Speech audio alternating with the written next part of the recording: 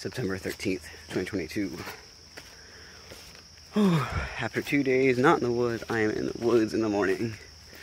The medication last night did help me sleep.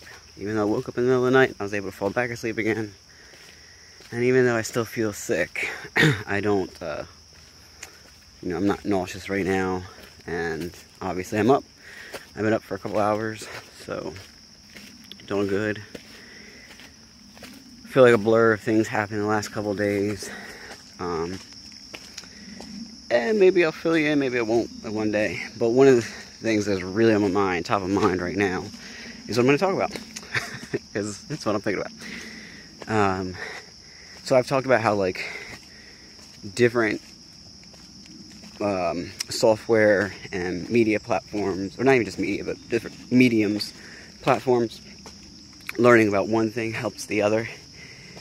And I will say, in the role that I am, and just as the human I am, I have to be really careful about not stretching myself too thin, not taking on too many things. I have a lot of interests and goals and everything, which is why I've been like, okay, got the Real with Alex channel, got Unhooked in the Nook, I've got this music collaboration, whether we, keep collaborating or they disappear, I'm still going to do the music part of it, and, blah, blah, blah. And then potentially one other podcast, if they ever come around. And that's it. And I have a lot of ideas, but I'm like, nope, stop there. That's more than I can handle, really. Not even more than enough. So the things I just listed are YouTube, so that's audio and video production. Podcasting, which how I do it, I do it on YouTube as well, but there's a lot of audio engineering that goes into it, as well as video, because I want to do it right. And then music, obviously, is audio production. And then all of those, because, creating thumbnails, for example, like for this channel, is digital art. So those are all happening to various degrees in all of those projects, some more heavily than others. This video is easy because I'm not trying to make it look professional. I'm just being real. I'm out in the woods. I got a decent camera on my phone. That's that, But with YouTube production, I use I use my really good camera, and that's a whole set of things to learn. So that can be dangerous in that you can end up inundated with too much to do, too much to learn, and I have certainly felt that at times. However, there is an advantage, and here's the advantage. I've talked about it before, but I think I have a really good example that happened this morning that will be able to explain what I've been referring to.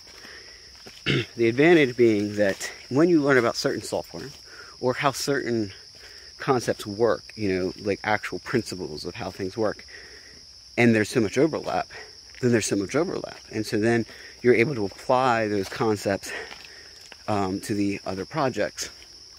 So in this case, I'm about to get pretty techie, but even if you're not in audio production, I find at least that learning more broadly about things acts as visual metaphors, or you can understand a different principle based on a principle in a different field. I have found that to be true over and over and over. So stick around if you're interested.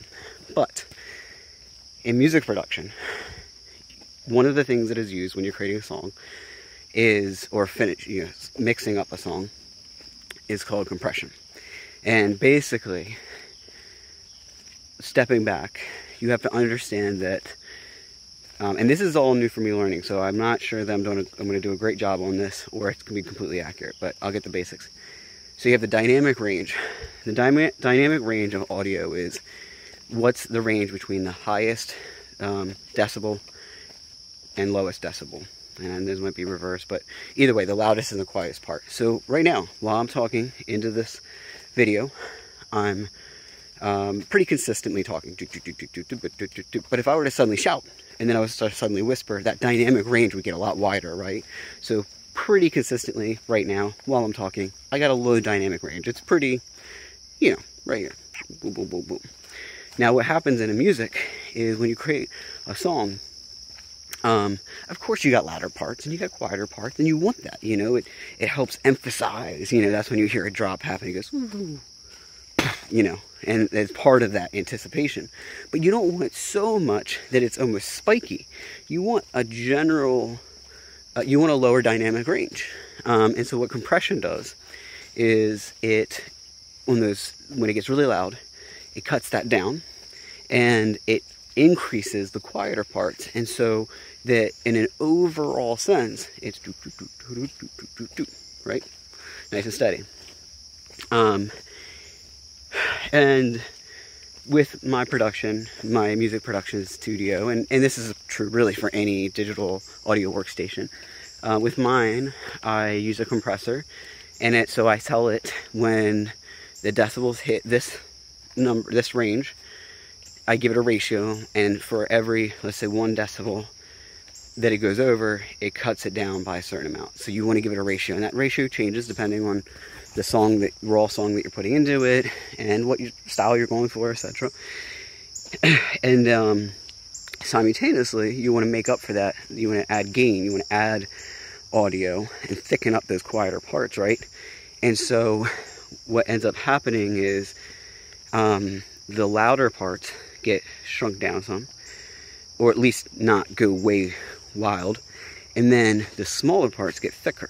So in fact, if you were to look at a song before it was compressed, it could look like spiky and spiky, but if you look at it after it's been compressed, it's still got the spiky and thins, but they're they're wider, right? And it just makes the music, the quality of the song, just, way more professional, and less of a scary adventure. It's something that's suddenly pop into my ear, right? So anyway, I've been learning about that because I've been learning about mixing and EQing. EQing is different in that you're really narrowing down the frequency range that a certain instrument plays in, cutting off all of the other parts of the range to leave room for the other instruments, because you only have so much of a range of hearing, and you don't want all of them playing on all of the frequencies simultaneously. It gets very muddied. That's the common word you use in here for it. Anyway, so with this compressing, I did a lot of learning, did not know what it was before, and just has been part of like my many things that I've been just throwing myself into to make my music really pop and be professional and blah blah blah. Well, I had a stroke of genius last night actually, and I was like, nope, don't get up. You took the medication, lay down, go to sleep. You'll do this in the morning, try it out. Phew, there's a new echo through the woods. I think that's a bus. So, I had this idea, and I applied it this morning.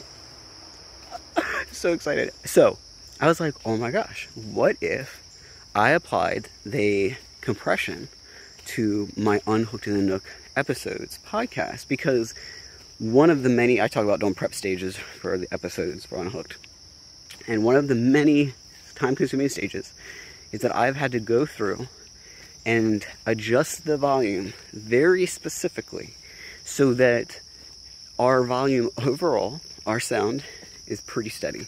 Of course, there are times when we laugh and it gets louder, or we're making a point and we get louder, or we get quieter and more serious. And yeah, you want that range. You want it to be emphasized of the emotions. I mean, that's part of communicating, right? But you don't want it so much that you're so quietly listening that you even turn up, let's say you're driving down the road and you turn up our podcast because we're kind of getting quiet and very serious, and then all of a sudden we bust out laughing and your car's like, and you practically get into a car crash because you got so freaked out. You don't want that to happen either, right? So I go through and I add a volume automation, and I go through and I adjust. I'll keep the quieter, like if it gets super quiet, I'll increase that volume. But otherwise, I keep it pretty steady.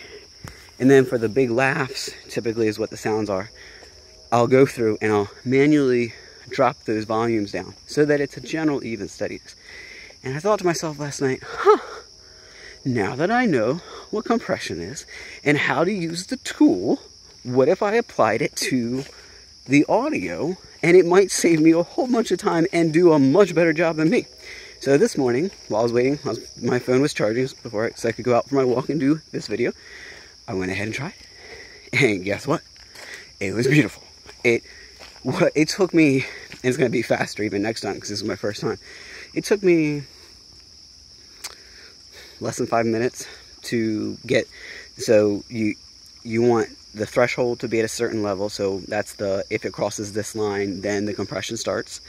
You want to add a certain amount of gain so that the overall volume is, you know, at a good steady increased pace.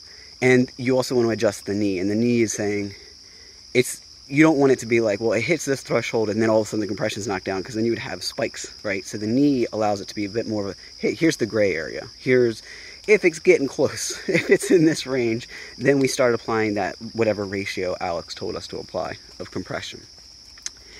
It took me about 5 minutes to get it where I wanted, and I was blown away. I went ahead and exported the WAV file after I added the compression, and I EQ'd it a bit, took off the high end and the low end, and added some decibels that way as well.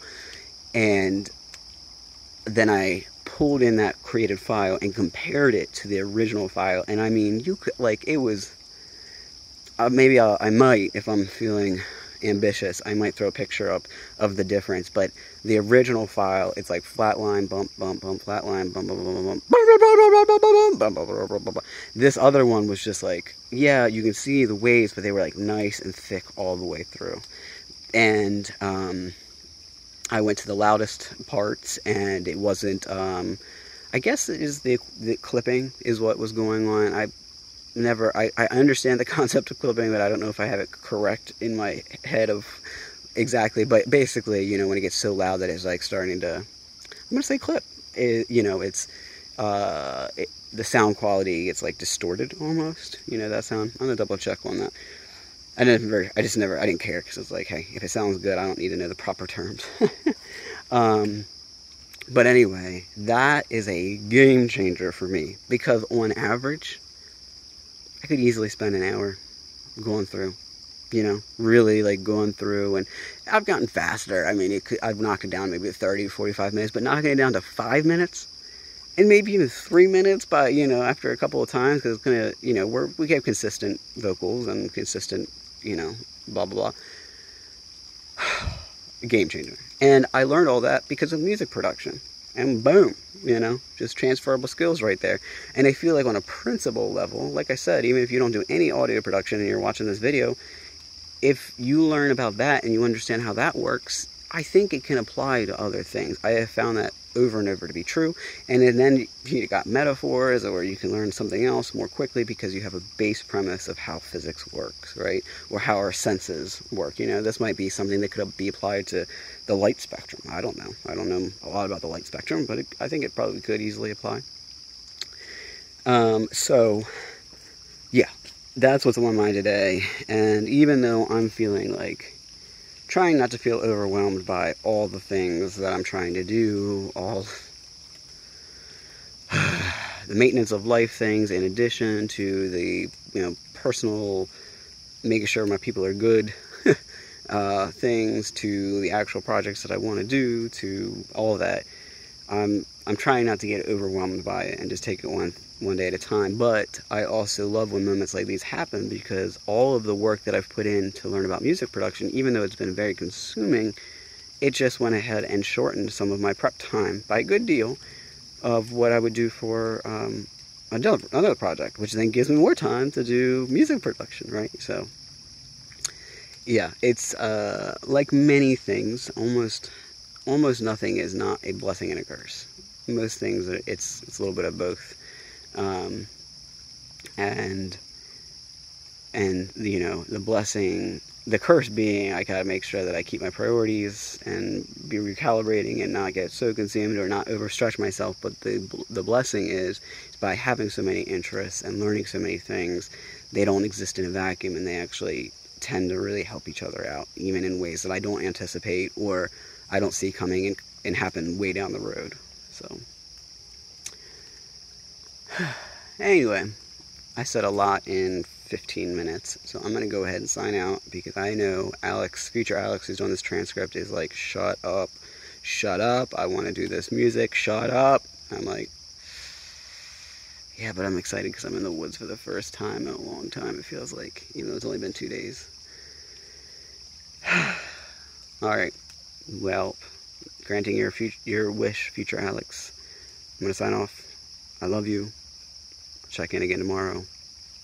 Bye.